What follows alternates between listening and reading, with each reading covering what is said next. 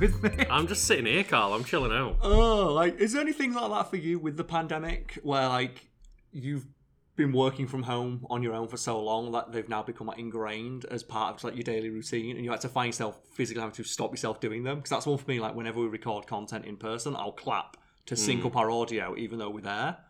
Yeah, like, I don't think there's, like, specific things, but not the ones that I notice anyway, but I'm sure there's plenty of, like, little things that I do now that I'm not sure, but I definitely still, when we're recording in the office, I'm mentally recording at home still, and, like, the way I do there, and then it takes me a few minutes to get back into the groove of, like, oh, we're actually in person. Yeah, it's like, that's the side effects of a hybrid recording style, I suppose. But yeah, we're here for episode 106. 106.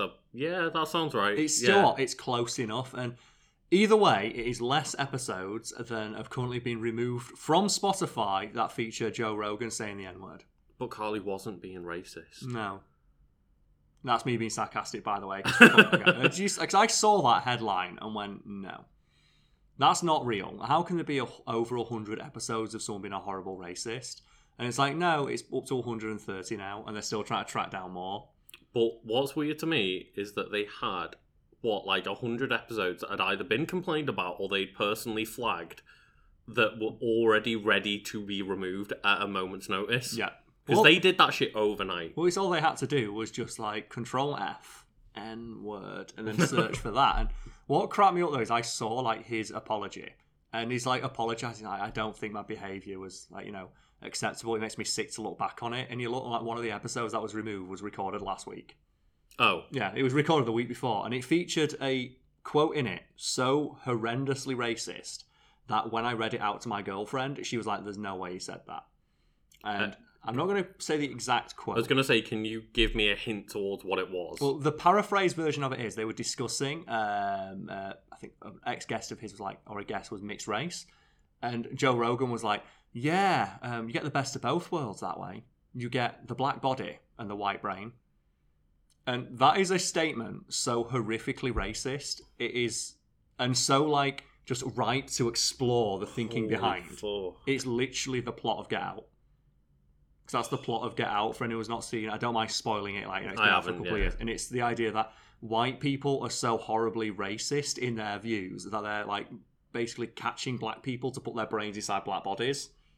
Oh, because they see like black bodies as superior to their own, but they don't think they take the brain, and they're trying to create like a perfect hybrid race of perfect humans. It's like, what? No. Oh my.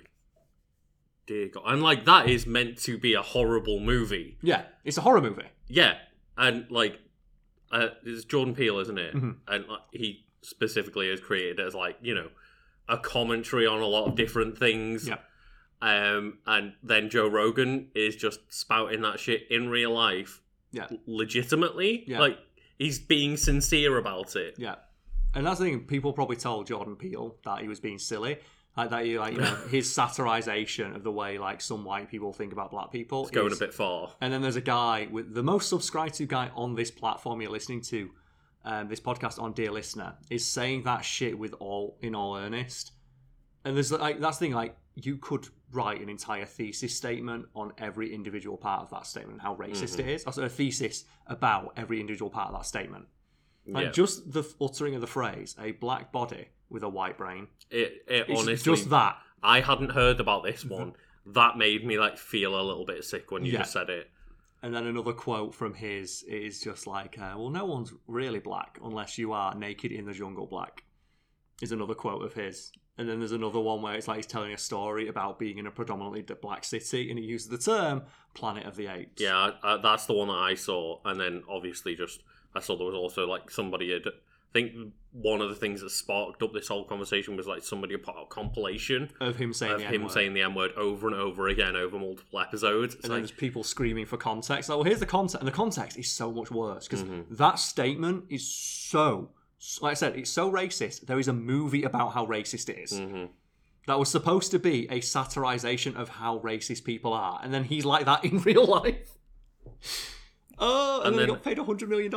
Yeah, it's like the way I saw a couple of people theorizing is like, oh, did Joe Rogan make racist comments so that he could get pushed off the platform and run away with the 100 million without any, like, you know, downsides and any contractual obligations? It's like, he's been doing this since before they were on Spotify. He's been doing it for 10 years. Like, some of these, he's been doing a podcast since like the earliest days of the platform, or the earliest days of the format. And surely podcasting's older than like 10 years. Yeah, sorry, I corrected myself there. He's been doing it for over 10 years. And he records one like every single day, which is why I was baffled of like, there's 100 episodes that have been removed. It's like, he's done like 3,000 episodes. Oh, yeah, it's crazy. There's one every other day. The most listened to person on earth in you know, conversational formats. And it's like, oh, Joe Rogan thinks that white men will be silenced soon. It's like, oh. Well, that's the thing as well, because by his own his own incredibly racist definition, everybody's a little bit white anyway. It's like, by his own definition, there's no such thing as black people unless you are, in his own words, in the jungle, butt-ass naked. God. And so who obviously, like, silenced? You know, we are repeating some of his comments here, or paraphrasing some of his comments. We don't believe in any of that shit, well, of course obviously. we don't. We're making fun of them, and here's the situation where the people defending him would come in and say, we want context. If anyone ever takes this stuff if anyone ever takes out of context and puts it out there and say, oh, look at the horrible things that Carl and Lucas have said. That's the context that they're quoting. We're quoting him verbatim, or like paraphrasing him in some cases. To point out how bad and racist he's being, and saying that we agree with the fact that probably more of his shit should be removed from the platform. Yeah. And that his apology rings completely hollow when one of the things that he's like, one of the episodes taken down was from the week before he said it, and he's 50 years old. And I was just like, I just made a statement about it on Twitter of like, you know, I saw that and I giggled. I was giggling to myself. But I just tweeted out of context like, it's a lot easier to not be racist than having to apologize for being racist. Just saying. And it's like, then people coming out like, well, he wasn't racist. It's like, what are you meant to do when you've got like actual, you know, full clips of him being racist in HD? In HD, with his own branding and face on it, that he uploaded and monetized. Approved, signed off on, put up, and it's like, no, but he wasn't being racist. It's like, it's clear as day, multiple times over and over again that he's done it, and there's still weirdos out there on the internet defending him. Yeah, my favourite defense I saw was it was a discussion about whether or not does the context of this matter? And it realistically should, but I don't really think Joe Rogan deserves any of the benefit of the doubt when some of the context, when provided, makes it seem so much worse. Like, I'd argue some of the things that he said, like the ideas he's espoused, are way more insidious and virulent than the actual just uttering of the N-word. Because the N-word is a horrible word to say, but there's like an extra step being taken when you are like engaging in like eugenics theory, talking about the idea that like there's a genetic difference between the races and that you could like, and that they're superior. Like, he literally is advocating for like white supremacy in one of his statements. And like, there's like, that's more insidious. But one of the things I saw is, well, what would there's context here? And someone asked, well, what would be a acceptable context for a white person saying the N-word? It's like, well, quoting a play. And it's like, for all the things I know about Joe Rogan, I don't think he's ever quoted a play in his life. Maybe not, no. I don't even think he's quoted a word that's been in a play. And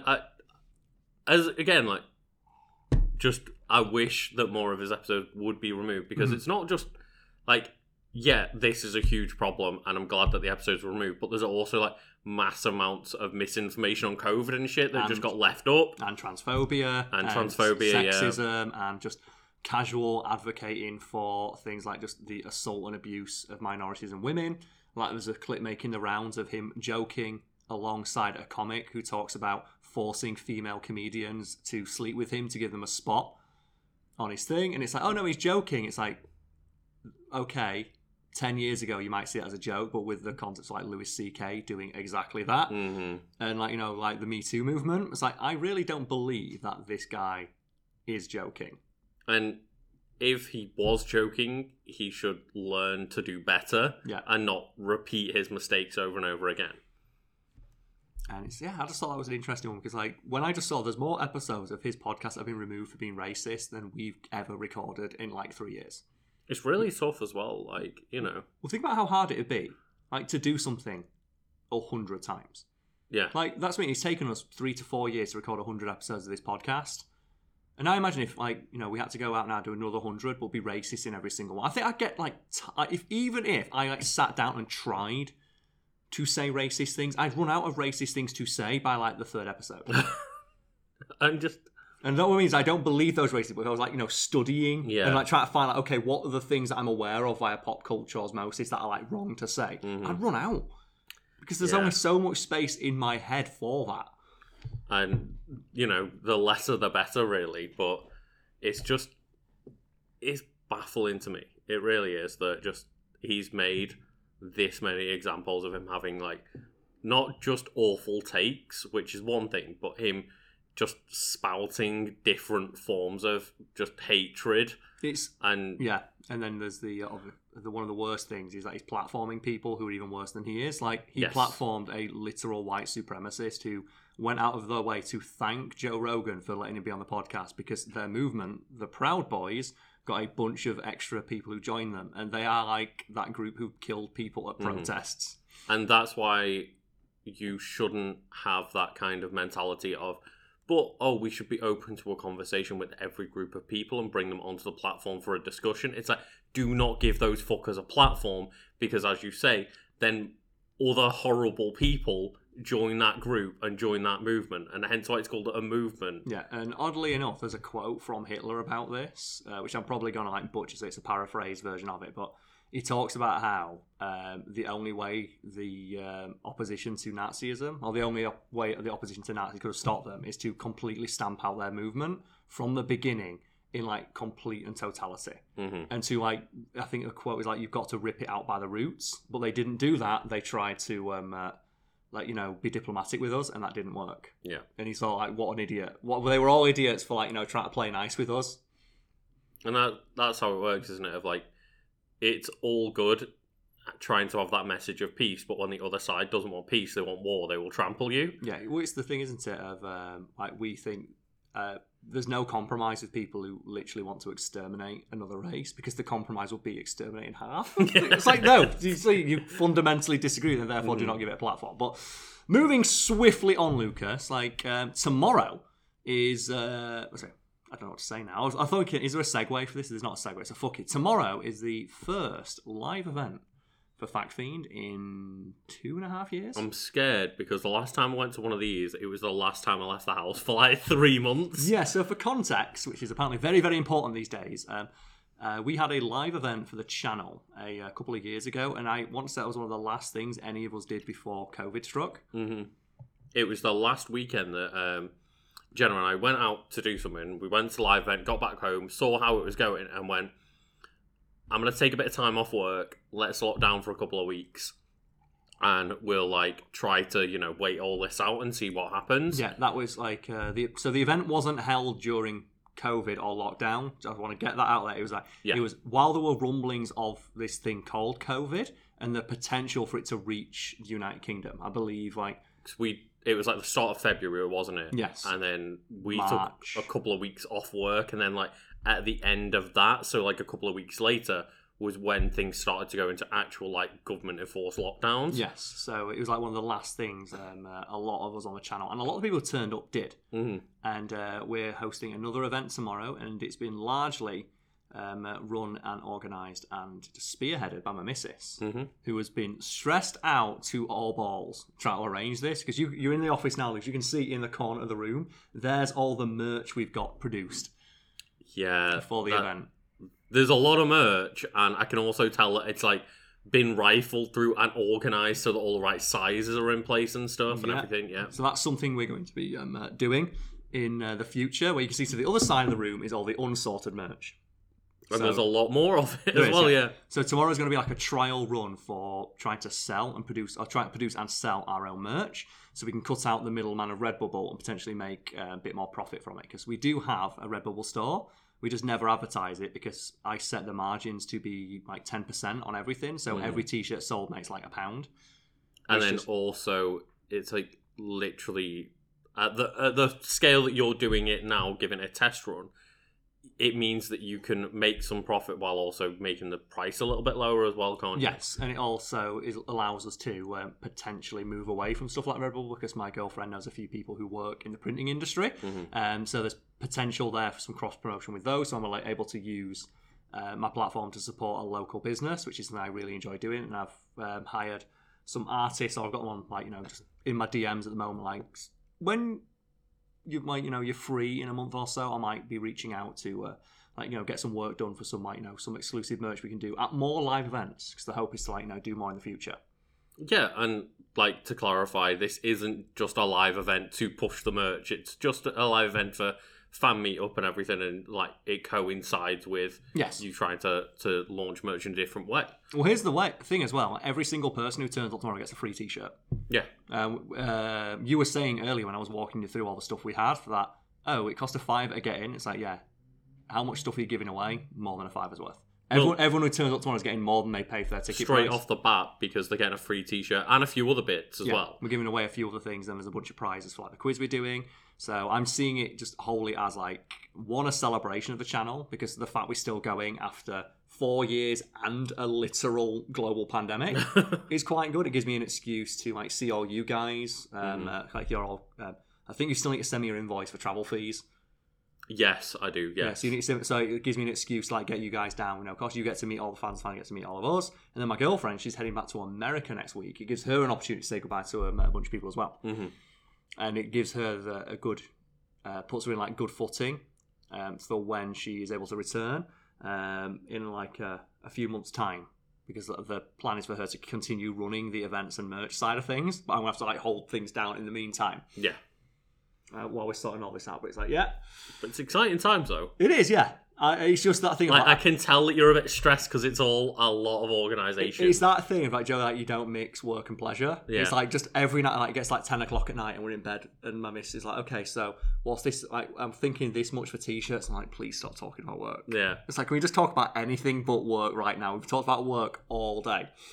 And it is very difficult, and that's something that I think a lot of people have probably fallen into the trap of, and same, you know, back at home for myself as well, is like, a lot of the time, because both me and my girlfriend are working at home full time, it's like, oh, well, what do you talk about when you get out of work? You literally step out of the door and go, well, here's what I've been doing today. You talk about everything you've just done. Or what I'm like, oh, here's what I'm thinking of doing for, like, this video. Here's what I'm going to be streaming after you go to bed, and then I start working again. Yeah. And yeah, it's like, it's one of those things of, it's hard enough to do it when you've got a commute or whatever, and you've got that time to process your days of work and come home a bit fresh and, like, away from everything. But when you're literally working inside the same place that you're living, there's none of that separation. So you saying that the work commute is valuable?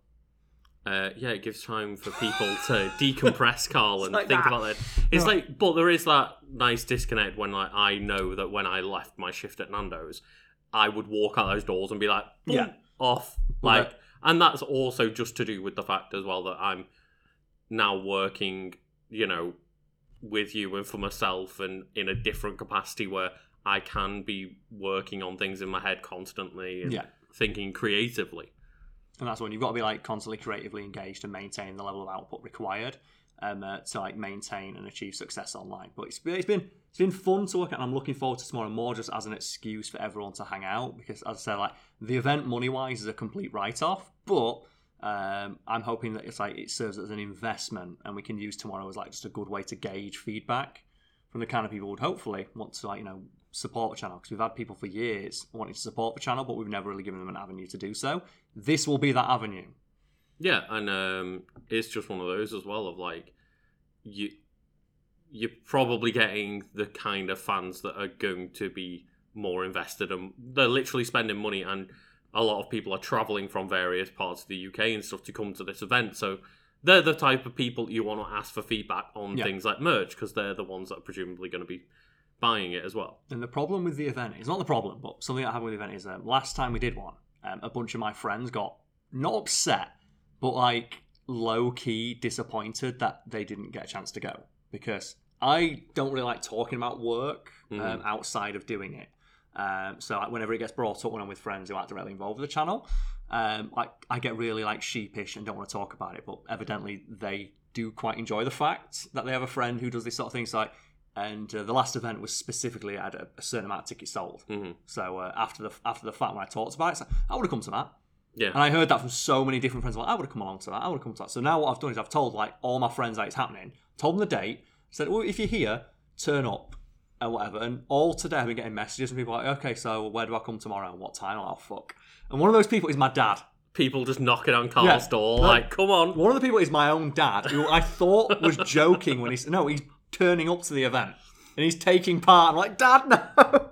It's funny as well because like I don't really discuss this kind of thing with my friends or family either. So for the most part, it's just kind of like, yeah, things are fine. You know, we're doing what we're doing and we're doing different stuff. And most people I know don't understand what I do anyway, so it's kind of like a waste of time to try and explain it.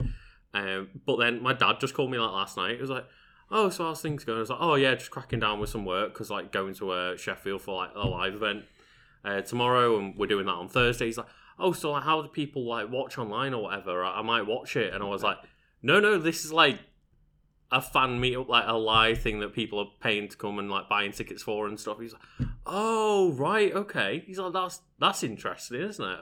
Just like, yep.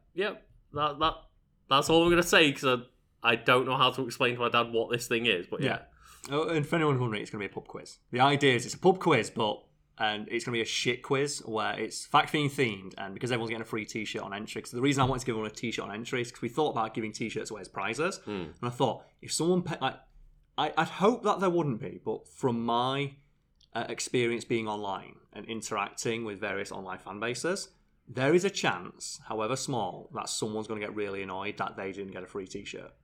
Because it'll be that thing of like, why didn't I get one? So it's that thing of if everyone gets something for free when they walk through the door, if we make the prizes really shit, for example, we've got like action figures from Poundland and like silly little like a fact book and crap DVDs, like there's a copy of like Shrek on DVD or like a knockoff My Little Pony. Yeah. The idea there is like that's a silly little keepsake from the event. People like put on a shelf or something as a conversation starter, and no one's going to get salty if they don't win.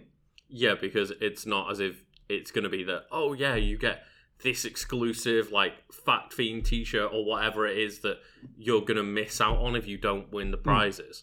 It's just, well, you're presumably not going to get salty if you miss out on like a fucking pound Nickelback album from like a secondhand store or whatever it is. And that's the idea there. Is like it's a silly knick-knack for the people who win, but at the same time, everyone's going to be leaving with a free t-shirt. And then if they want to, they can buy like stickers and badges and all the other shirts that my missus have got arranged and sorted out in the corner. And I will say that you're giving a lot more in return for like people showing up than any other fan meetup I've heard of. It's because I don't want anyone to get pissed off. I'm like, me and my girlfriend are really, really paranoid about someone coming and being upset.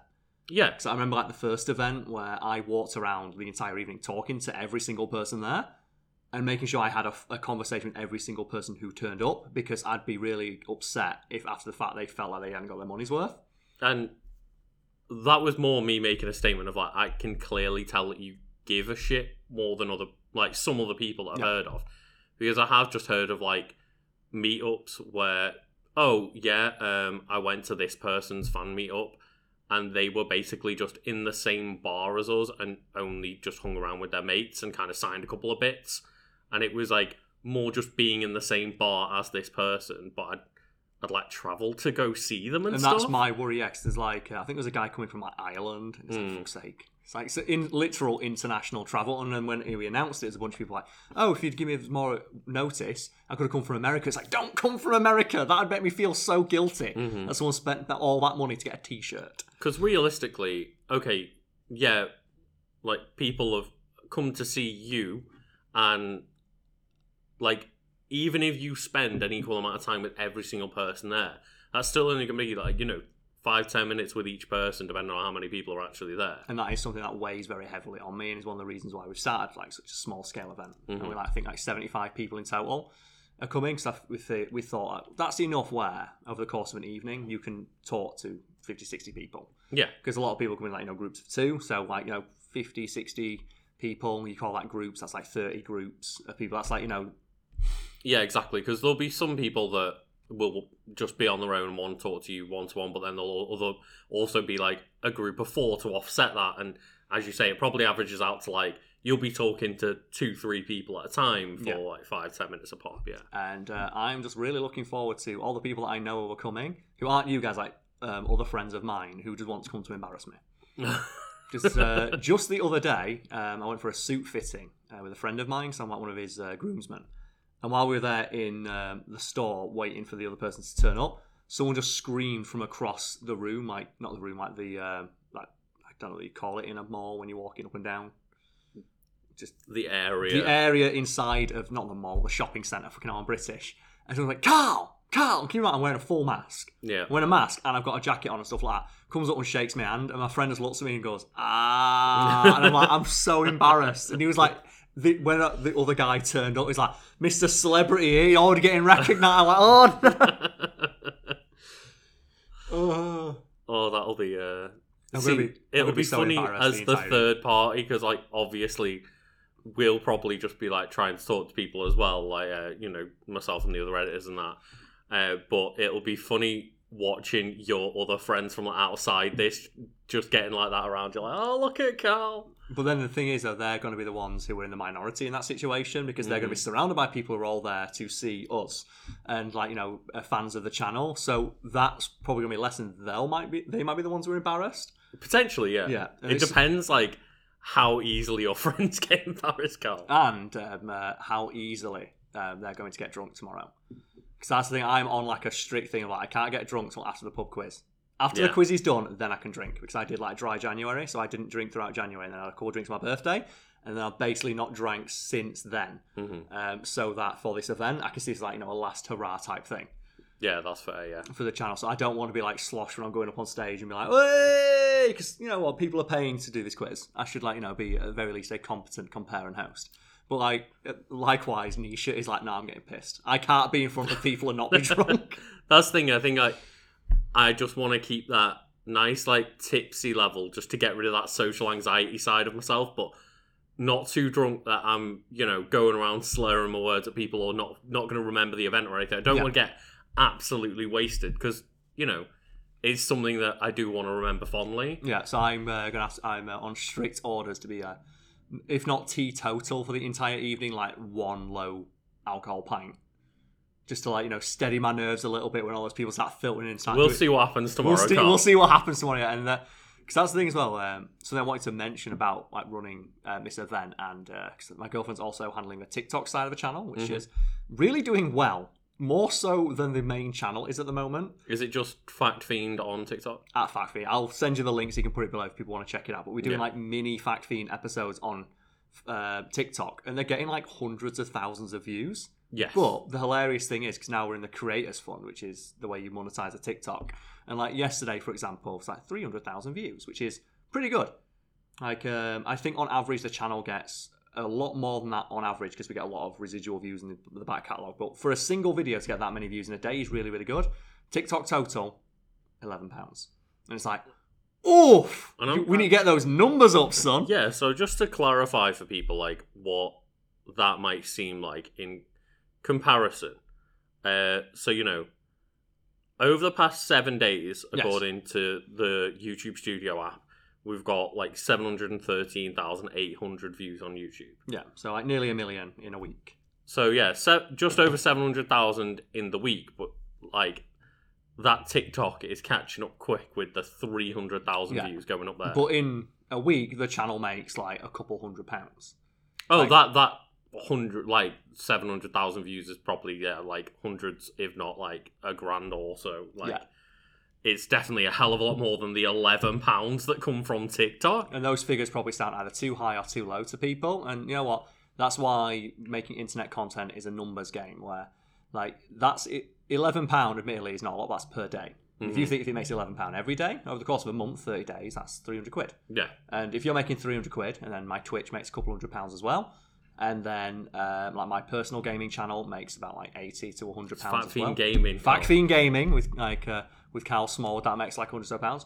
That's a decent amount of money. That's enough money for me. If the channel shits the bed or I want to walk away from it, I could work one shift a week and then have a full-time income doing something that literally takes me an hour to record for like the TikTok stuff, and then the streaming is just something I do anyway. And that's the idea behind it. It's all a numbers game with content. You get as much out there as you can. That's why, diversifying is the thing that you need to do, and it's difficult. I'm going through that whole process myself of like trying to make sure that I'm going on TikTok and stuff like that, and it's like I've been successful enough to get one video on there because it's just trying to find the time for all that stuff is hard, but that's the way that you make the money. And as you say, it's just little bits of numbers everywhere. They all add up so quickly. And with TikTok, it's like I don't understand the platform, but my girlfriend does, which is why I've told her, like, if you run it and it makes money, you can have half. Because if it was just me doing this, I would not be on there. I would not make any money. So any money extra it makes is just extra for the channel. And that's the thing, isn't it? Of like, well,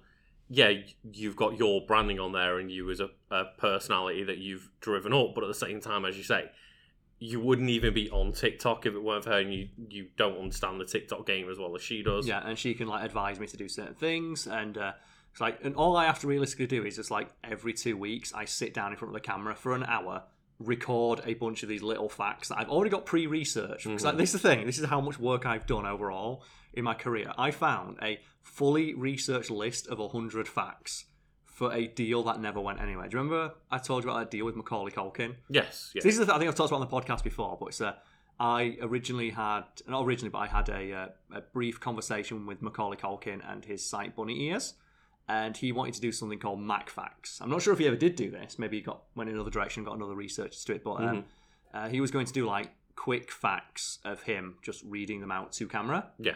And then upload them to a YouTube channel or something like that. Maybe he's just on TikTok doing it. He might be. Like, we don't know. And I forgot that, because when I did that, I pitched my idea to him, because apparently Macaulay Culkin's a fan of the channel. So if you're listening to this, Macaulay, call me. You've got my email address. You never email me back about that idea, so I'm reusing it now because it was my research. But that was a weird moment to find out he likes the content anyway. I'm losing track, but I found like that research I did for them, and it's just a list of 100 things that have been pre-researched with all the sources there, and like even the little blurb written. Oh, okay, yeah. Which is like which is perfect for TikTok. Yeah, because it's just a minute or two of each fact. Like, here you go. So I just found and went, so I've already got 100 of these videos pre-research, which is usually the time-consuming part of making a fact-themed video. All I need to do is just sit in front of a camera and read them out. Yeah. So I don't even need to actually put any work in, because the work for me is the research and the writing, for at least like another year.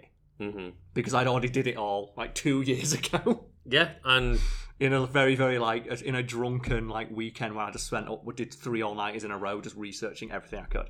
And that's one of the advantages of you making sure that you keep notes on everything you've done. Every single thing, yeah. I know that you've just got giant archives of documents of loads of facts that you've written, loads of different ideas that you've had, and it just so happens that a year or two down the line, you're like, oh shit, yeah, this could be used for this. As well, the fact that I forgot it existed until I was like, yeah, do you know what I'll do? I've got an old research archive somewhere. I'll go in there and I'll see if there's any facts that I can, just for a test. I went, there's 100 pre-researched here. I guess we'll use those. And I checked as well, because I had to go back through the email exchange I had of I'm pretty sure they don't own the rights to these, so I never got paid, so yeah. There we go. But yeah, that's just a bit of a behind the scenes of how Carl made it on TikTok, I guess. But that's the thing, it's doing very well, because and that's the thing, I don't check it, and my girlfriend every day, and this is what I wanted to talk about, because she's now interacting with this side of the channel. She's every day is doing that thing that presumably you did when you first got started, and you're checking the numbers every day. And every couple hours, when the first video went viral, she's like, it's gone up by another 3,000. Yeah. I'm like, yeah, that's what happens when content goes viral, because it happens so much to me, and I know if I'd be obsessed with it, and I never stop checking, so I have to not. That's what I'm sometimes when I'm on my own channel, where I'm oh, well, because I'm only getting small numbers, it's oh, well, how's this video doing? How is it? And then I checked, and I actually found it quite funny, because I was I got a few hundred videos on the last, a few hundred views on the last video I did. It's like, okay, so how does that compare to like how long it takes Fat Fiend to get those views? Just out of curiosity, not Sheer. trying to beat myself down or anything, and just sheer curiosity. And I don't want people to think I'm getting in like a toxic mindset over it and getting annoyed or anything. It's like I said, it's a numbers game. It is an easy fall. It is an easy trap to fall into when I've got both numbers to compare against. But you know, there's a 70th of the subscriber base on my channel or something like that. But I found it funny where, like, I think I counted it. It was like 3.5 minutes for the Fat Fiend video that went up that day to overtake my video. I was like, yeah, that happens a lot, but it is a very tempting game to sit there and, as you say, I did it at the start, and everyone does. Just sit there and just eagle eye, just all over those numbers, constantly refreshing. Like, how's it doing? And it's what she's doing now. And I've told her, like, I'll let you do it for the first couple, but after a while, you need to like get not thicker skin, but start approaching this in a more pragmatic and like outwardly cold way. Like, I guess sometimes the way I talk about content and like it comes across quite dismissive, and that's because if I was invested in my like every piece of content we made as I realistically should be, we'd never get anything done. Because the amount of stuff we have to do on any given day, like 900 videos in the archives. There's and we've got like 4 different platforms I upload to. Yeah, I've got to research for all those different things. If I gave everyone the time that people think maybe it deserves, then the other like 5 things wouldn't get done. Yeah, and part of like building up a brand and getting to this point is like you have to get very, very good and very consistent. And consistency is key, because it's one thing to be able to put out a super high, because I think we all know those channels where they put out like one video every 6 months and it's super high quality and it gets like 3 million views on it, but that's like once every 6 months. And like, no, there's a lot of channels like H Bomber Guy, like does amazing, huge, long video essays that get millions of views and like super well researched and in depth, and those are great. But at the same time, I can only look at like 7 million views on a video. Seems like a lot, but Fat Fiend probably gets that over the course of like 2 weeks. Yeah, and then also as well, it's like, and that's not me shitting on that guy. Like, I love H Bomber Guy.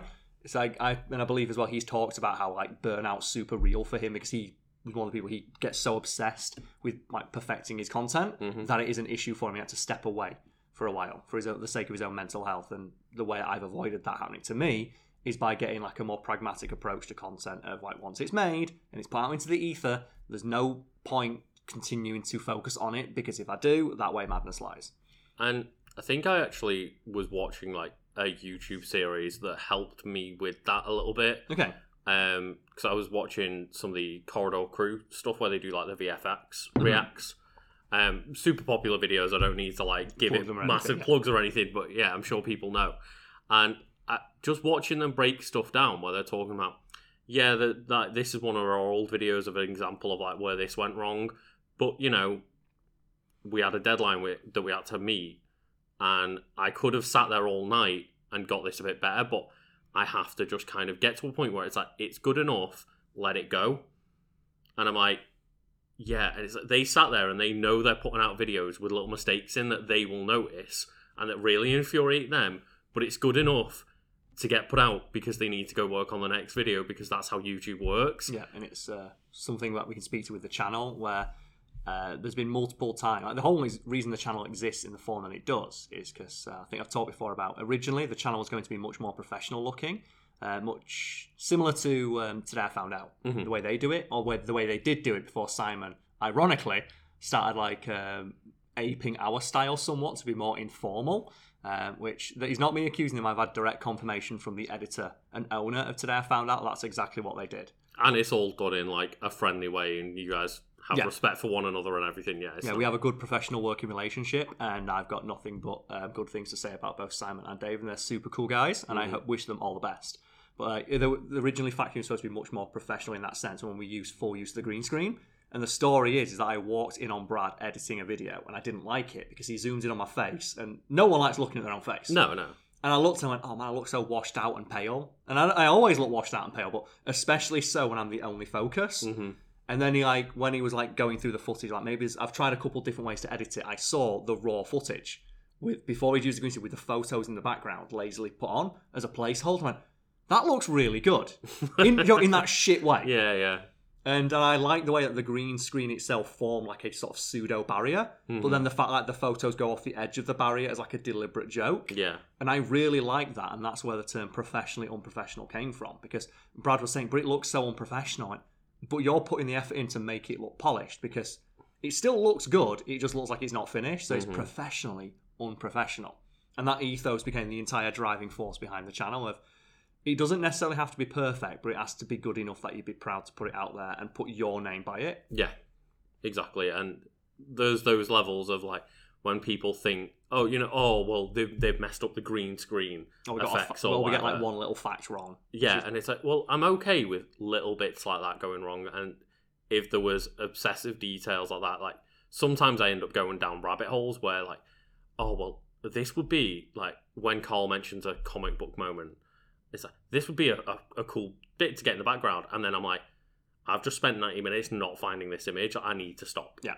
Because like sometimes I get fixated on like, well, I need this one image. And then I spend ages and ages and ages trying to get it. And at some point you just have to cut your losses. Yeah. And then a weakness and a strength of our content is that it's so improvisational that that leads to a lot of the funny moments, which I think have contributed to its success, which is like, you know, us losing our shit or me telling random stories I'm reminded of while recording content. But then a weakness is that sometimes we make mistakes, and they're mistakes that fly under the radar. And one of the reasons they fly under the radar is that I've now built up this persona online of being like a fact guy. Yeah. So I think like you still fact check most of the things I say, but sometimes things slip in that are mistakes because it's just like, you know, my own like holes in my own memory, or just like, you know, a combination of memories. Like a good example is from today's video about Black Captain America, and I mentioned the Tuskegee Airmen, and I get that mixed up with the Tuskegee syphilis experiment. Right, yeah. And that's like a combination of two memories in my head that I was reminded of at the moment while in the video. I mentioned just off the cuff, like without researching it prior or anything. Because, you know, that's not the topic of the video, but when we were looking at the numbers for that video today, like every other comment is, you've got this thing wrong, and it's like, I did. And it sucks that I got that thing wrong, but as I mentioned, I'm proud to have had that part there, and like the majority of what's said in the thrust of the reason people clicked on the video is correct. There's just one minor issue that's annoyingly, I made a mistake and there's no fact bar to correct it, so we'll know that I have to go to like a comment and pin it later of like, we're really sorry. And sometimes there is a fact bar that corrects it and people still correct you in the comments, but it is hard as an editor to know what needs fact checking, because that might have just been one of those things where whoever's editing that goes, yeah, that sounds right. Yeah. You know what? I've heard that as well, and Carl seems to know his stuff. Maybe he's talking about that. Exactly. Like Carl seems pretty confident in that.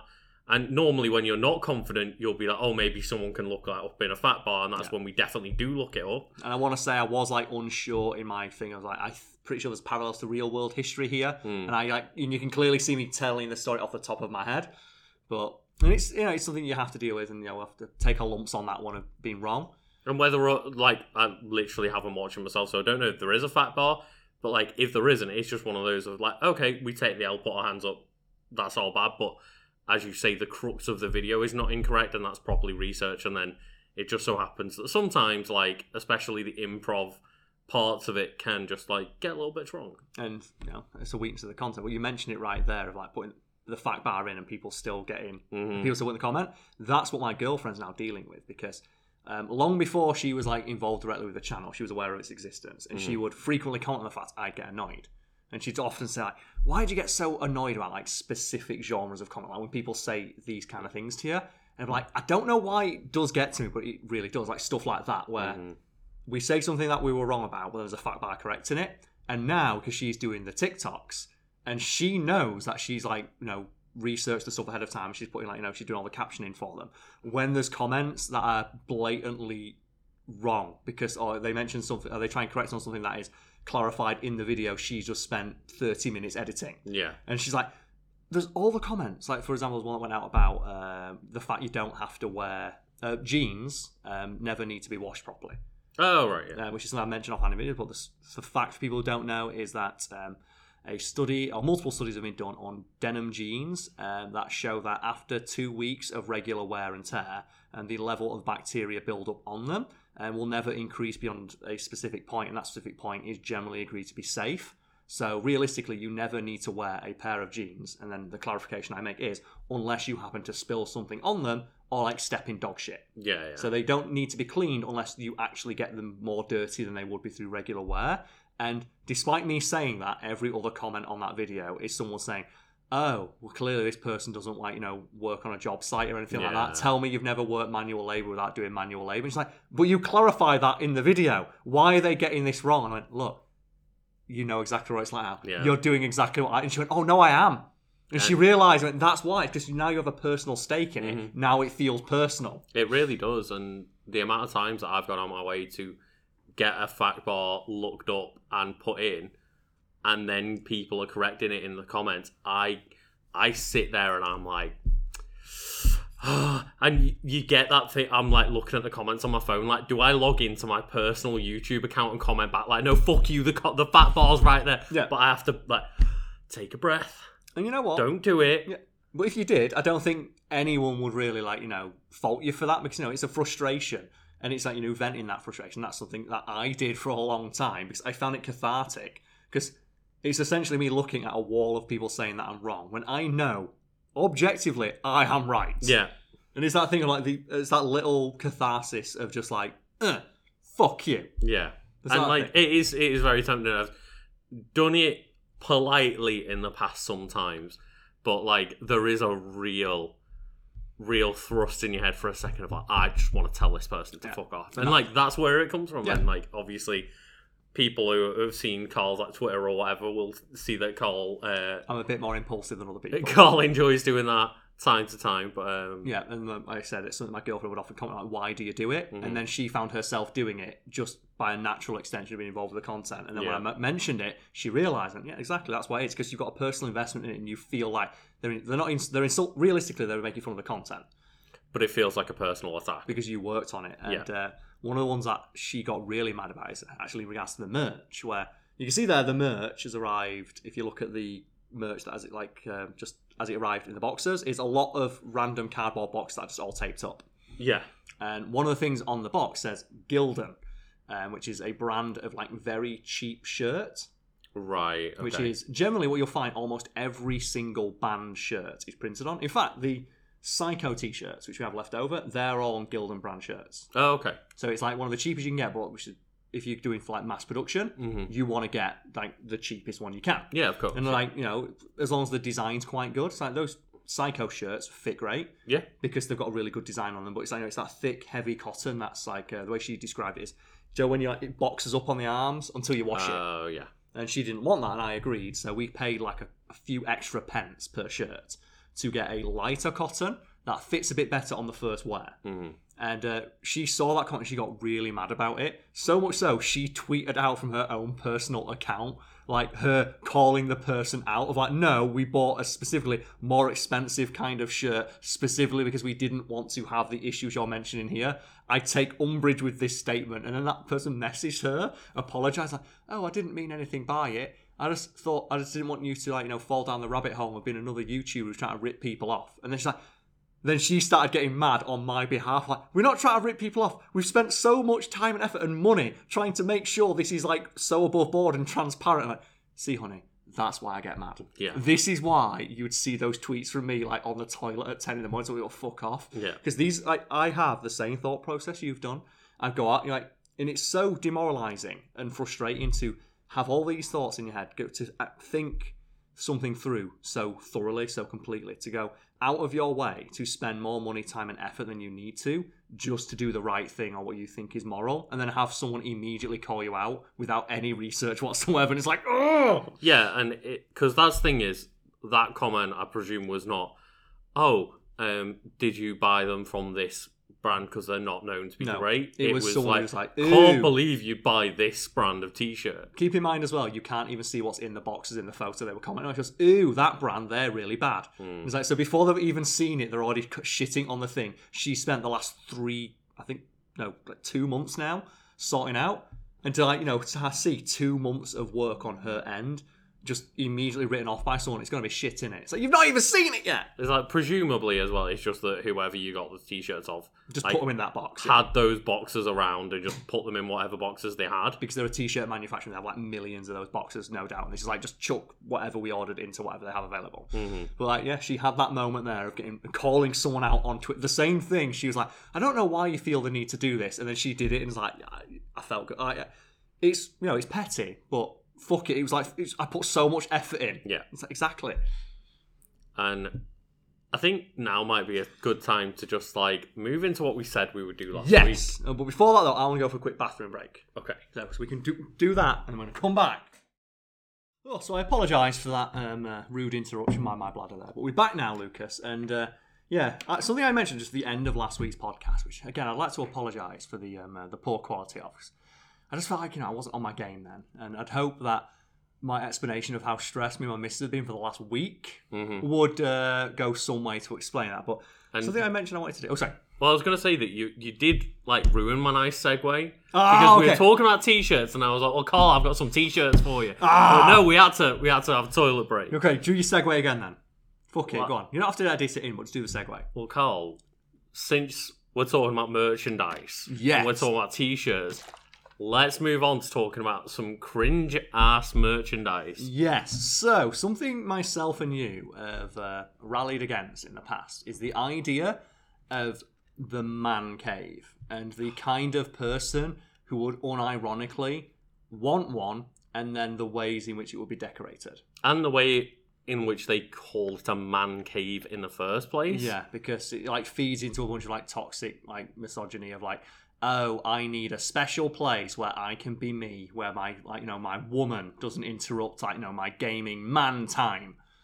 And the various bits of merch that would go into building something like that. The thing is, I guess I technically have one of those because that's what my office basically is. It's like, call it an office, it's more professional. Well, it's where I do my work. It's got my desk in it. It's got my PC where I work and edit there. But just for like background or streaming sake and stuff, I've got like my bookcases with my gaming stuff on the back. And like, I guess if you would walk in there without context, you'd be like, oh, you've got a little man cave for yourself. But they don't know that you would find just that term. It puts your teeth on edge. Yeah, and I'd be like, no, I have an office where I do a lot of gaming content. Also, as well, the fact that like I like this nerdy shit is not like my personality is not defined by it, and it's not something I feel that my partner actively hinders. Yeah, and like obviously we've mentioned before is like that isn't my man cave because there's also like weird nerdy shit throughout the house because me and my girlfriend both like that stuff and both want to show it off, and that's where I think like finding a partner with having similar tastes or interests is probably quite important. Yes, and what my mission for us both is to go out and collate and collect just some really cringy stuff that people might put in a man cave, or like merch that the kind of person who would think to create one and then brag about it would perhaps buy, wear, or have displayed proudly. Not in their home, but in the one specific part of their home in which they feel they can be themselves. Normally the basement, right? Normally the basement, or like a second room, or like the one that makes me really depressed, just to like think about like the kind of relationship they have, is when it's like a one corner of a room where it has like a PC and a chair, and it's like that's all they want. But, or I thought you were going to say when it's like, more thinking like older adults, where it's a like shed in the back garden that's been decked out with like sports gear or gaming gear or whatever it may be. And it's just a place where they go to be alone and not interact with other people. It's like, so the thing you want most in the world is for the person you get to have sex with to not be near you. Awesome. You sound great. And we've just gone and collected a bunch of stuff that I'd like to think that none of the stuff I've got is ironic. I got a few examples of the ironic stuff because I'm a big fan of when this sort of merchandise is twisted, and that might be a bit difficult to explain until we start getting into some examples. But like one that I like is those t-shirts that twist the like "I'm a gamer" stuff on their head, like the ones like "I'm not a player, players get chicks, I'm a gamer, gamers get bullied," and it's like it's like a picture of Sonic the Hedgehog giving a big goofy thumbs up. It's like stuff like that. I fucking love it. And in the same vein, like I would probably wear or have some of this stuff ironically, and because people know my personality, they wouldn't see me as own. They know that it's ironic. But then we mentioned on the stream a little while ago of like, oh, well, every now and then, like, one of my family members that thinks that I would appreciate that kind of thing will be like, oh, well, here's one unironically. And here's like, you know, one of the classic examples would be like the man cave sign or like gamer at work Do on not the door, enter. do not enter. Yeah. And I can see that you've got a nice big list of things in front of you now. So would you like to go first, Luke? Is there stuff you found? Well, this is just one article that I wanted to take a couple of t-shirts from. Okay. So this is like a Game Informer article of like more than 50 of the worst video game t-shirts. Okay. But I just was like, I'll scroll through that as a primer. Okay. And then I've gone and found a couple of other bits myself as well. And then what we're going to do is we're going to try and describe the t-shirts to you, our audio listeners.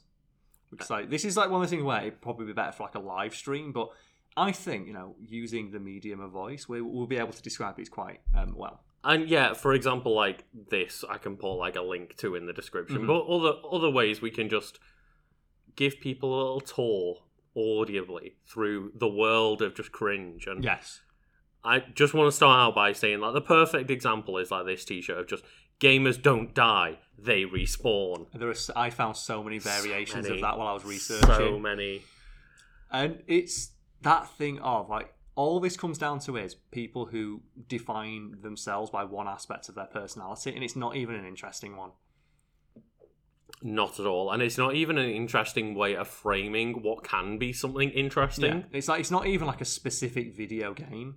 It's like just the concept. It's like, imagine this with books. And that's the thing, it does happen with books. Yeah, Because you yeah. have people who are like, all they like to do is like just the fact they read books. Mhm. And they get all their posts are like them reading a book. Doesn't matter what book, as long as you know they're reading a book. Yeah. Or people who watch movies and they're like insufferable film snobs. And it's like all it is like collecting more and more movies. Like, it doesn't matter what movies, it's only movies. I still remember a friend just like, they didn't even need to say anything. I just mentioned like a Marvel movie to a friend while we were in like a group situation in a pub. Ooh, let me guess. Did he go, Yeah. that, yes! Just in the corner, I just mentioned like, oh yeah, Winter Soldier was a really cool film or something like that, and you just heard the and it's like, right, okay, I don't even want that conversation. It's like, Fuck off. It's called pop culture. What does popular? Get over it. You're not special because you don't like comic book movies. But speaking about less generalized one and some of the focus on a singular game, Which is? this one here, which is Zelda on the street, Chic in the sheets. It's like, oh, These as well. I can see no. you wearing that, ironically. Ironically, I would, yeah. Like, this is the thing. All these shirts are acceptable to be worn, ironically, by a hot girl or a 4-year-old. No, sorry, a 7-year-old. Yeah, okay. Do you like a kid who's like, you know... they The just like- sheets one specifically more like, you know, a 12-year-old, but yeah, who's backtrack the edge. I don't mean that. I mean, like, yeah, it's probably a bad example we're using that that one. specific one, but But like I mean- the gamers don't die, they respawn. Yeah, that's like something you get for like a 7-year-old kid where they've not even got a personality yet. It's just they play Fortnite. Yeah. But no, I just found that one really cringy. I'm like, oh, it's like, I don't even know what the real, like, What are they trying to say what, there? yeah, what are they trying to say? Is like, are they trying to say that they become some sort of ninja in bed? Or are they saying that they transform into what is potentially a man in the bed? Like, I'm not sure. Are they a female on the street and a man in the sheets? Are they so androgynous that you don't care? Yeah, we don't know. But I found that one particularly bad. And Yeah. then like there's a lot of like weirdly sexual ones like this one where it's like Ash Ketchum's face and it just says balls deep. Again, I think like, if I walked Yeah. in where my girlfriend wore that, Yeah, that'd be funny. because like if I saw you wearing that, I would know you're wearing it as a joke. But I can see so many people like, yeah, look at me, I'm wearing like a sexy gamer t-shirt. And it is, for people wondering, like, if you want an example of that, it is the gaming equivalent of those t-shirts you see being worn by, like, middle-aged men on nights out that say stuff like, the man, the legend, pointing towards their own dick. Yeah, And they they aggressively dance near women to try and get them to take notice. See, it's like, it's one of those things that screams, look at me. and there is, I think, one of those examples in here. Oh yeah, it's just an arrow down pointing towards the crotch that says PlayStation. Yeah. It's like, you know, there's people unironically wearing them. Like, yeah, look at the PlayStation. Yeah. And it's all about attitude. Because it's like something my girlfriend told me about, like her sister. loves collecting shit like similar to this, but for like aimed at old men. Right. Like, those ones that say like women love me, fish fear me. Oh, She's got yeah. like a baseball cap that says that on it, and it's been worn by like a 22-year-old Asian girl, and it's like, what? Yeah, And stuff like that is hilarious. and I said, yeah, it's totally about how you wear it. Yeah, it's like you want to wear the clothes, don't let the clothes wear you. And I mean, not physically how you wear it on your body, how you wear it, yeah.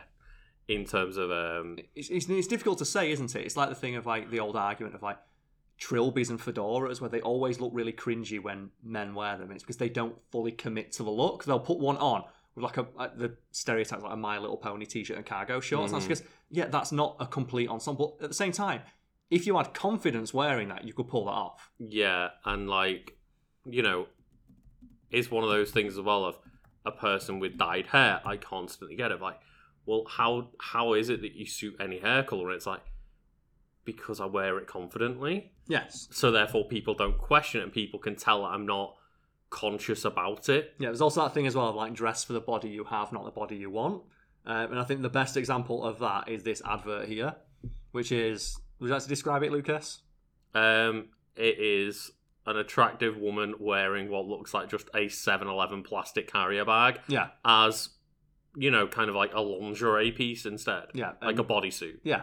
And because she's like, you know, a super hot fit model, she can pull it off. Because that's the thing is like and it's part of that old thing of like, if you're good looking enough, you can wear a trash bag. And it's like, that's the literal example of that. So Yeah, she literally looks good wearing a carrier bag. It's because like, she'd look good wearing anything, because she looks good anyway. And that's the thing, like, you know, you dress for the body you have. And there are many ways that you can accentuate features that you like and hide ones that you don't. Yeah, and it's just weird to me how many of these are sexualized, especially when a lot of them are using like things like Mario. Think about though how many weird, awkward men wear this instead of coming up with a personality or childlike. Oh yeah, and they just wear that and hope that women will come up and talk about it. yeah. It's like, how many people are wearing a question block T-shirt that says "I'd hit that," expecting somebody to come up and go, "Oh yeah, I will hit that." It's like, no, that's never happening in a million years. It's the non-verbal equivalent of catcalling. Of like, eventually some woman's going to listen to this. It's like most of the time, no. Again, unless you're wearing it with confidence. Yes. Got a fire flower here that says "This is why I'm hot." It's just like, And the worst bit is I want all of these. Every single one of these I want to wear ironically. and there was like most of these are pretty not great at this point. Just getting down to like the dregs. But Yeah. you go through a few of mine if you like. Well, there was one. There's one specific one. Yeah, I'm gonna this one. Okay. It was "I'm gonna," and then a picture of Pikachu, and then "when you're showering." And it's like, oh, hi, I commit sexual assault. It's like, because the joke is, I'm going to peek at you when you're showering. And it's like, why are you wearing that on a t-shirt and advertising the fact you're a fucking creep? Yeah. But that's someone out there has worn it, unironically. Thinking that, oh, someone's going to find this hilarious. All the girls going to love this down at like the club. So, Carl, have you got some things for me? I've got a few here. And I wanted to go for like a different genre of nerdy man. And something I've noticed in like the last year or so is a lot of people have built bars. Yes. We've seen like, and presumably there's a lot of people listening to this who know people or maybe themselves have built a bar in their home, just, you know, as a project and a place for them to hang out, you know, with family and loved ones when they're able to and when they're able to do so safely. And I was like, something I noticed is when you look at all the designs you'll have, they always have a sign like this. And what does it say, Lucas? So it says, under new management, by order of the Peaky Blinders. Yes. And then just Shelby Bros Limited, Birmingham. And there is so much cringe-ass Peaky Blinders merch out there. Of just Cillian Murphy wearing a flat cap and everyone's like, yeah, he's so fucking cool. There's a really popular Peaky Blinders bar in Liverpool. Of course. In one of the more, I would say, like, you know, hip, quote-unquote areas. Yeah. Like, you know, a little bit out of the way. You have to make your way over there, but yeah. There's so much Peaky Blinders merch out there, and the amount of people who've like tried to make that their personality, much in the same way there's guys out there who like make gaming their personality. I've seen so many guys in like guides and stuff like, oh, here's how you get the perfect look, and it's just like, you know, buy a fitted trench coat and a flat cap. Yeah. And that's the thing, that's a look that can work if you pay attention to the word, they're fitted. Yeah. Because the amount of people I've seen try to emulate that stuff, 'cause I found a bunch of posts. I didn't want to share because it's like it borders on bullying. Yes. Of it does, men yeah. like on Reddit being like, "Hey, I bought this thinking it was Peaky Blinders inspired, but like any tips for making it work?" And it's like they bought a coat that's 3 sizes too big Yeah. because they weren't confident to wear one that's fitted. And it's like, that's fair enough, but maybe don't go for a look that requires you to wear like closely fitted clothing. Yeah, that look specifically works when you wear well-fitted clothes, and you don't even have to be a like trim person to do that. Like, it just has to be well-fitted. The amount of people that still look good in a full-fitted suit, even though, you know, they're a bit more overweight or whatever. Or even just like, you know, an atypical body type, like quite muscular. Yeah, exactly, Or like, yeah. you know, just shorter than the average man, like shorter legs or broader chest. So as long as stuff's fitted, it looks good. Yeah, and it's just one of those things, though, of people will, as you say, buy, like, just, like, you know, second-hand stuff that's way too big or whatever, and it's like, oh, but this look doesn't quite work, what's going wrong? It's like, it's not fitted. Yeah, That's the problem. Like the guy wearing it on the show went to a tailor. They've got a tailor on set who makes sure that shit fits him like a glove, and it presumably costs 5 times what yours did. Oh, yeah, exactly. And then I moved on. I just got a couple of shirts as well, and yeah, I saw this one just because. Okay, so that's the t-shirt. Just never forget, and it's what, like NES, SNES, and a Game Boy. Yeah, but then it's got like the gay pride flag. Well, it's not the pride flag. But it's like, you know, it's close to it. It's like It's close it's to it, evoking it because it's like, you know, blue, green, red, and yellow, and then it's like never forget of like, fucking hell. It's like, again, defining yourself by the stuff not only that, not that you played, but like that you enjoyed 30 years ago. Yeah. And then just like, you know, Oh no! I got this one for you, Lucas. The thing is that I was so tempted to, like, when I was doing this, I was so tempted to buy them. Yeah. And I was running them past my girlfriend, and every time she rolled her eyes, I like add it to the list of potential ones to get to wear in videos. So do you want to explain for the folks at home? This is just a t-shirt that says on it relationship status, and it's got some boxes for you to tick: single, taken, gamer. And of course, the game one's tick, big and proud. And the amount of ones that I found that are like this gamer is taken by like a bad bitch or something like that was so like there's so many variations of that. I'm like, I need to get one. I need to get one and just like customize it to be like this game. Like, if you like the look of this gamer, you can't have him because he's like in a weirdly specific relationship that can't be defined by a shirt. And then I just found one. This is one that I like the look of until I realised, oh no. And it is a fitted, sleeveless denim shirt with the Batman logo on it. And this is just a personal pet peeve of mine where branded merchandise can't just have a cool design of, say, Batman. You can't just have the Bat logo or a cool picture of Batman or a comic panel. It always has to be Batman and then trademark DC Comics or whatever movie it's from, and it's fucking infuriating. It is, yeah. And this one was awful because on the back it's literally just the poster for the Batman film. Oh no! And you can even see the edges of where they just copy paste. And this is HMV, who have the license to do this sort of thing.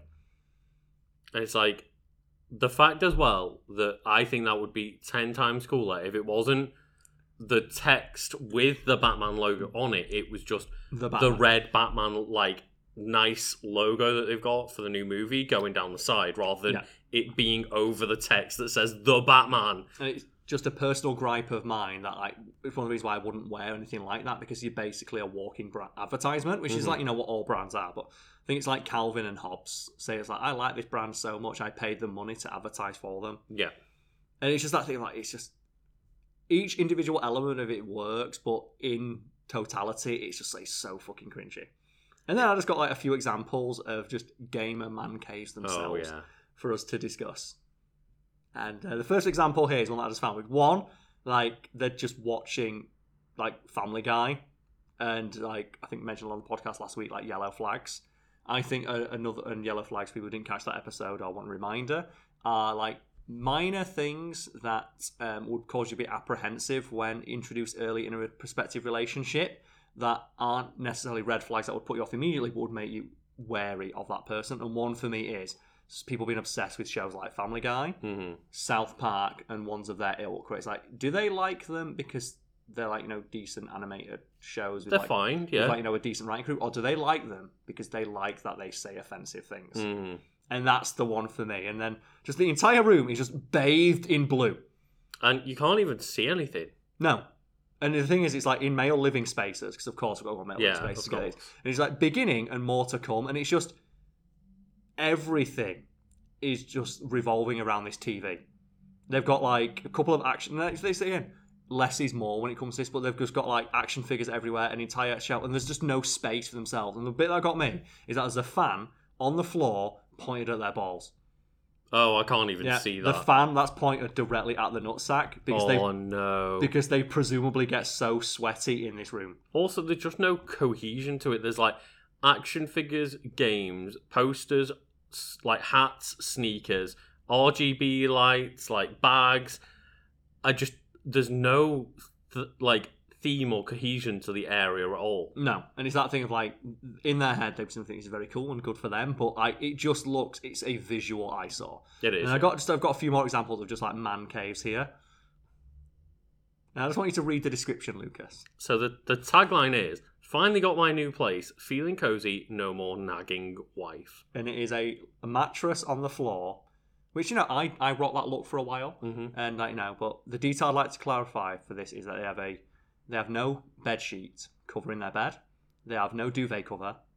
And and this reminds me of a great article I saw on Vice once, and it is, why do so many men have one shitty, sad pillow? Yeah, it's a real sad-looking pillow, and there's a single one in the middle of the bed. And I believe that article was by Gina Tonic, which is a pseudonym of a really great Vice writer who writes like articles just about, in her own words, being out on the shag.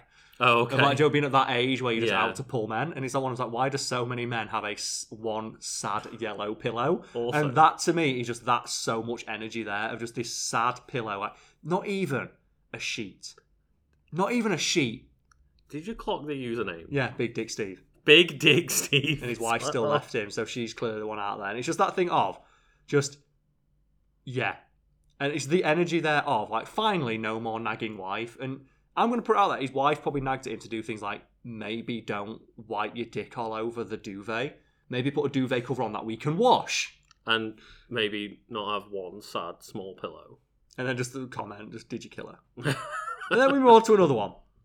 It's simply titled Simplicity. And again, we have on the floor a mattress with no cover and a sleeping bag. And you might be tempted to think, folks, though, maybe this person's just really hard up. Why are you making fun of them? Next to it is what must be a $4,500 PC and a really fancy monitor and a super expensive RGB keyboard and a very expensive laptop as well. All put on a crappy desk, like not even a desk, like a crappy camping table with a camping chair on it. Yeah. Well, camping chair, sat next to it, and it's like, this person spent every single penny they have on their PC setup. Did not have money for a chair, for duvet, for pillow, anything, like probably just an airbed on the floor. Yeah, and it's like the perfect example of things like making your personality revolve around one thing. And this is that taken to its logical extreme, to a point where I'd argue it's unhealthy. Where that's very unhealthy. Their personality revolves so much around gaming and playing video games that they are actively foregoing not creature comforts, but basic soft furnishings that make, sleep. Sleep is like, there's Maslow's hierarchy of needs. People aren't familiar with it. It's like this triangle of things humans need to function, and comforts, good night's sleep, food, and all that, right at the bottom. This guy's foregoing all of that so we can have a slightly more expensive PC. For a glowing PC. You give up a pillow to have a better PC setup. He could have had a slightly less powerful graphics card to have a sheet. And one sad pillow. He doesn't even have the single sad pillow. And I'm saying he because you just it's on Male Living Space, of course it is. And then, to be fair, it is on Male Living Space. And then I've had another one that's just another example of just a mattress on the floor with no cover and a shit sad pillow, simply titled "Women Hate How Little It Takes for Us to Be Happy." And it's like, if that's what it takes to be happy, why not be a fucking monk? Just go the whole way and become a monk. Why even bother renting a house at that point? Yep. So sad. Oh, that's the one. So describe this one, Luke. I love this game so much. Oh dear. So this one is just a big ass TV with Bloodborne playing on it. Yeah. A really uncomfortable looking, like, wooden chair without cushioning or anything. And here it is again, yeah. And it's very clear from this photo this person's just moved in. Because there's a bunch of open boxes near them and then like Amazon packages. And the fact that their number one priority, it was not setting up a table, it was getting my TV, getting Bloodborne, and then not even sitting on a nice chair. No, not even having like an armchair or a sofa or anything. Don't organise your living space. Don't open your Amazon boxes. Just get on the most uncomfortable thing I can find and play Bloodborne as quickly as possible. And again, like this is just like there's no, the thing is, we're not making fun of this because they very clearly have enough money to look after themselves. It's just they're spending it on needless, useless shit. And one that I found I didn't put on this list is a guy who's like, I live in like finally decorated the room the way that I want, and they'd spent like by the estimation of people in the comments about $3,000 on lighting. Fucking hell! And Joe, those like really fancy like those LED leaves you can get that you can like rearrange to any pattern you want. And they've got like thousands of dollars worth of them, and then like this shitty tiny TV in the middle and a crappy little bed. And people was like, for the price you spent on that lighting, you could have bought like a better. Because they were complaining that now I need to buy a bed and stuff. It's like you could have bought like a shit hot mattress, like orthopedic like pillows, and like a really nice comfy chair, and a 50-inch plasma screen TV, and had $1,000 left over. Yeah. And then you still use that grand to buy some nice lighting. It's like, but your obsession with like being the guy who has cool lighting in his house is basically You've eradicated your living space for the sake of it. You've decimated your own sense of like personal comfort for like this one obsession that you have. And then I move on to some t-shirts. And I think this is the classic one we've all seen. It's the I'm a gamer, not because I don't have a life, but because I choose to have many. Mm-hmm. And it's a bunch of like generic gamer things in a weird font.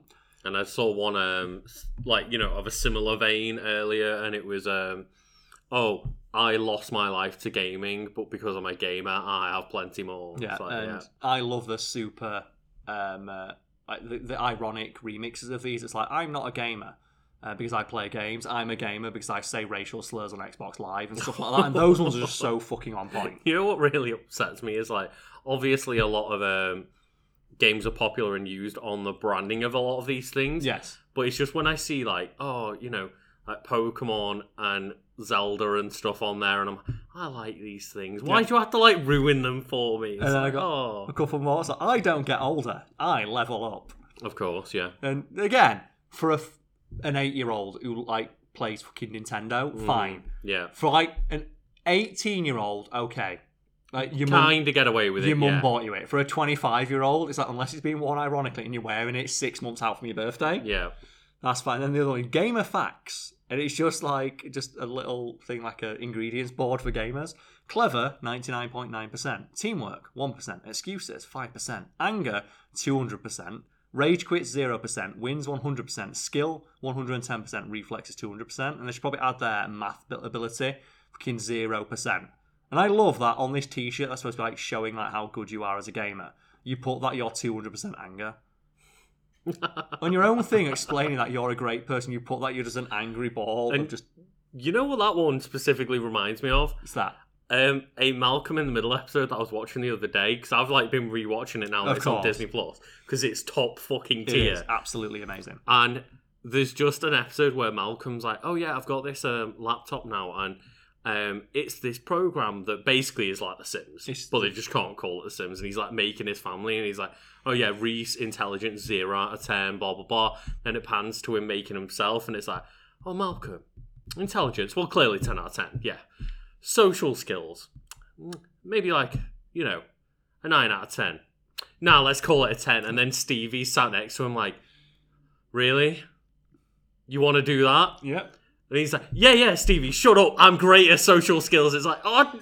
And then Malcolm, in the game, proceeds to have a mental breakdown because of his personality traits that he's given himself. Because, his character, like him, is just a raging asshole. Mm-hmm. And then I've got here a t-shirt with a definition of gamer on it. It's a gamer, parentheses, boss, noun, someone that is of extreme greatness, often considered a god in some religions. Oh, fucking hell. And I think that just speaks to, the level of self-awareness gamers have of, I'm good at video games, therefore that is a personality trait which I will define myself by. And this is the thing is, obviously, I'm sure anyone that's listened to more than this episode of this podcast knows that Carl and I are both big gamers. Yes. But we are referring to like gamers with a big old capital G here.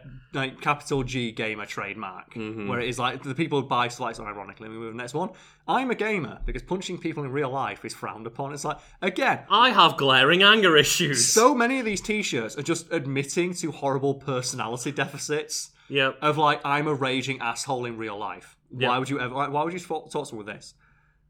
And then my perfect birthday: wake up, turn 7, game all day, sleep. And my favourite bit is because it's like one of those ones where it's a generic T-shirt that's just like they put the logo onto. It's been worn by a guy with like tattoos and a beard. Yeah, so it's being advertised as an adult T-shirt, but it says it all where it's like turn 7. And I thought that's a great example of these are literally aimed at children, and then adults buy them because it's one of those like Facebook ones that gets like the algorithm. The algorithm T-shirt, and I'm so tempted sometimes to do those things of like, oh, I just every month like buy myself a crappy Facebook algorithm T-shirt. Yeah. I'm so tempted. Like some of those get so specific. I found a bunch while I was researching this. It's just like I'm a gay I'm a gay veteran who's like married to a fisherman. And we respect the Second Amendment. It's like, wait, what? Anyway, don't piss me off. I'm close to leveling up, and you look like just enough XP. And I love that one because the guy in the photo clearly didn't know they were going to Photoshop this on. He's like going, yeah, like pointing down at the shirt's design like a hero. And then these are the examples Carl. that I found. The Gamer T-shirt Designs Bundle, 50 plus trendy designs, $15. Yeah.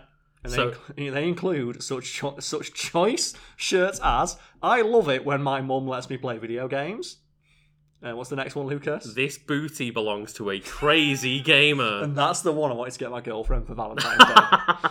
And I thought, I won't get her that, I'll get a Pokemon on the Switch instead, because she prefer that. But I was so tempted to get her that one. I'm like, you can wear it to work. And then the final one, warning, gamer hard at work, saving the world from bad guys, do not disturb. Oh no, Carl. And then, And this is just a giant DualShock in the middle of a T-shirt, and it says, leveled up to daddy, established 2020. I don't know whether that means father or something a bit more sexual, but either way, it's not a good T-shirt. and I have seen so many men who make gaming their entire personality. Like, when they have a kid, like, they are that hard drive article of, like, my child will play nothing but the games that I did. My child will be a smaller version of me. It's like, I will not let my child touch Minecraft until they've completed like every Mario Bros game. stuff like that. And I've legit seen people like that. And it's the thing of, oh, I want them to grow up to appreciate good games like me. It's like, well, you grew up to be an arsehole who doesn't let the tiny Kid human... enjoy Fortnite. Or The whatever. tiny human there, like in control, not in control, but like looking after, express themselves like creatively. Why would you want to grow up like you? Also, just want to point out that daddy T-shirt is photoshopped onto a female's T-shirt type. Which is why I was tempted to buy that one as well.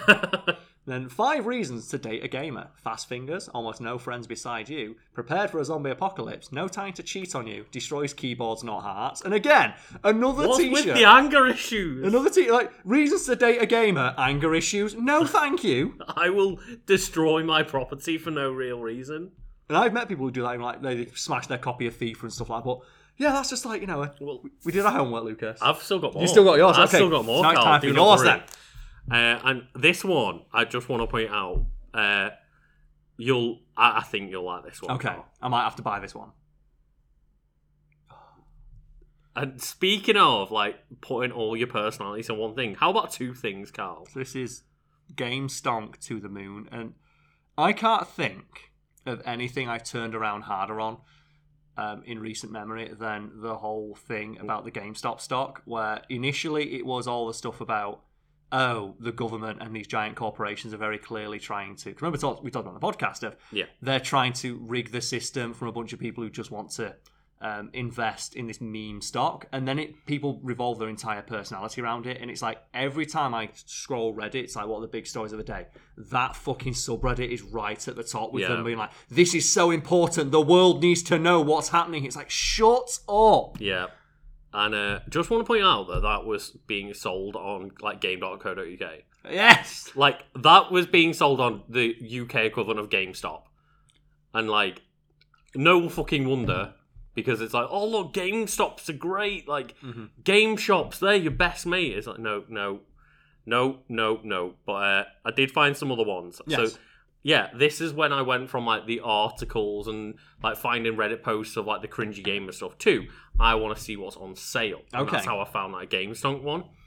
And I just went to like, the good old Mankind, which, it does have some choice finds every now and then, Yeah, but for the most part it's filled with like tatty, cringy stuff. Yeah, it's like nerdy gamer memorabilia and merchandise. Like, they have some fun stuff in there. Like, They do have some fun stuff, and I've bought some stuff from there in the past, but there's a lot of chaff. and there's the fact that it's called Mankind, and it's specifically framed as like, oh, this is what you get, the man in your life. So this was one of the things to get as a personalised Valentine's Day gift for your male partner specifically.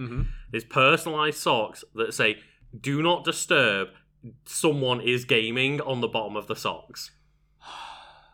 So presumably, like that whole thing of I've got to have my feet up so that you can read, like, don't disturb me, I'm gaming. And there is many variations. I've seen the ones of like, oh, do not disturb, mum needs a cup of tea or something like that. Yeah. Or do not disturb, like, and then any interest you can slot in, you can have that.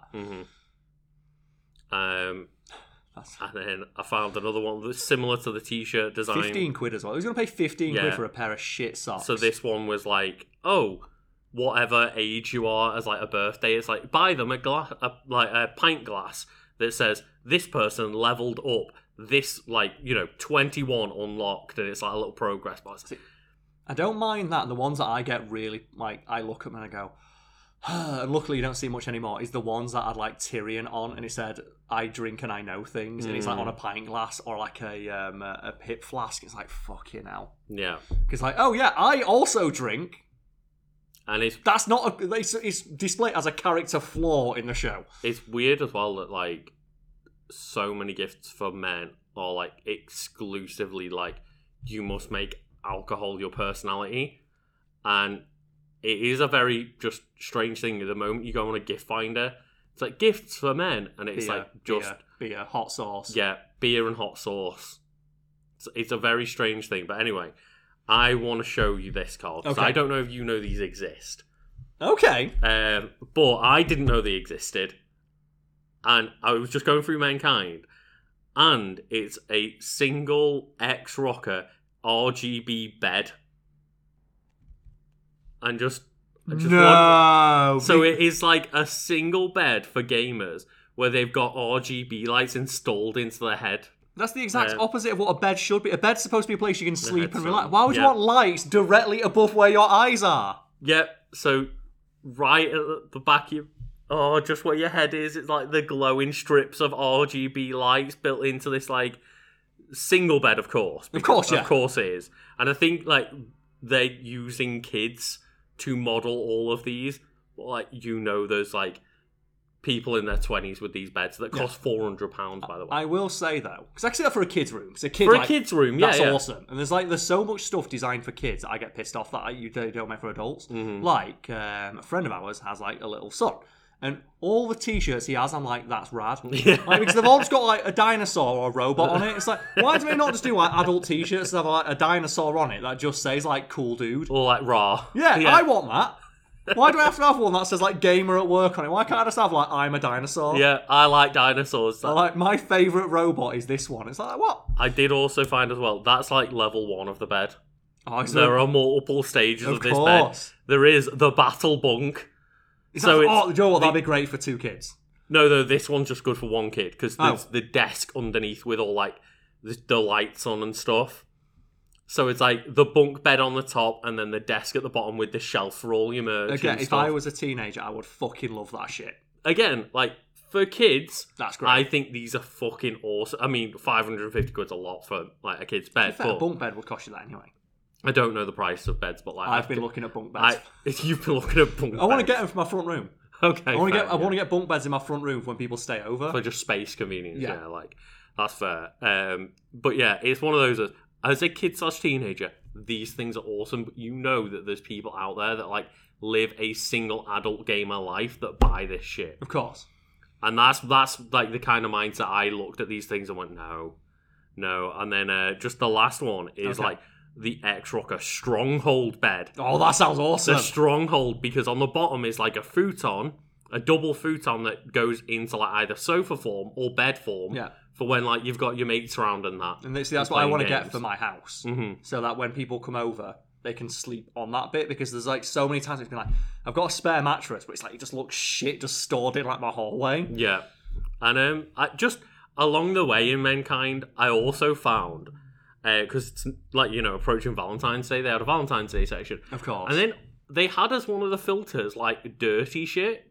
And I was like, oh, wait, like what? sexy stuff. Like sexy stuff. And I was like, what is the dirty stuff that they have at like Mankind? It's got to be like those like sex dice or something, isn't it? So there was stuff like that. I also found a 1 meter long plush penis.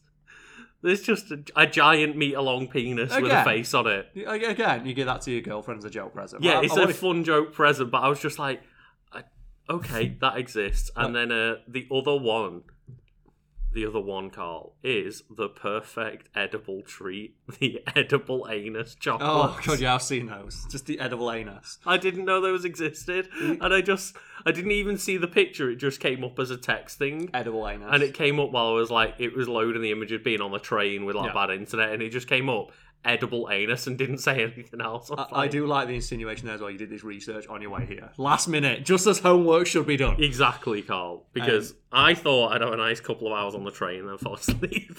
Because that's the kind of things like you can get stupid gifts like. So I've told you the one I got my girlfriend for Valentine's Day. Or I've got her I've got a Pokemon because she wants that. Mm-hmm. So that's the gift. Like, you know, on the plane back, and we're going out for a meal and stuff on the day. But I also got like this really nicely wrapped candle. And say, take this back. And it's like, you know, it's really relaxing. She's really into like, you know, essential oils and scents and stuff like that. It's like, and when you feel like you're really stressed from your new job, you light this candle. But inside the box, I don't know exactly what it says, because it's just something like, this scent reminds me of getting dicked down by the boyfriend. But it doesn't say that on the outside, which is really nice outside. So I can't wait for her to come home after a stressful day, get that candle out and be like, for fuck's sake, Cal! And I'll be like, yes! Oh dear. It's like he says, like me. When you see this lit, I need to get dick down or something like that. Yeah. Like, I need to get. It made me crease with laughter when I saw it. 'Cause it's like in this really fancy box with ribbons and stuff on it. I'm like, God. yes. I can't wait to see her face when she's like, "Oh, this is really sweet." It's like, yeah, it's centered for like, you know, relaxation. I thought, you know, get yourself a bath to like, you know, relax, and then she'll get it out, and it's just like this fucking awful, horrendous message.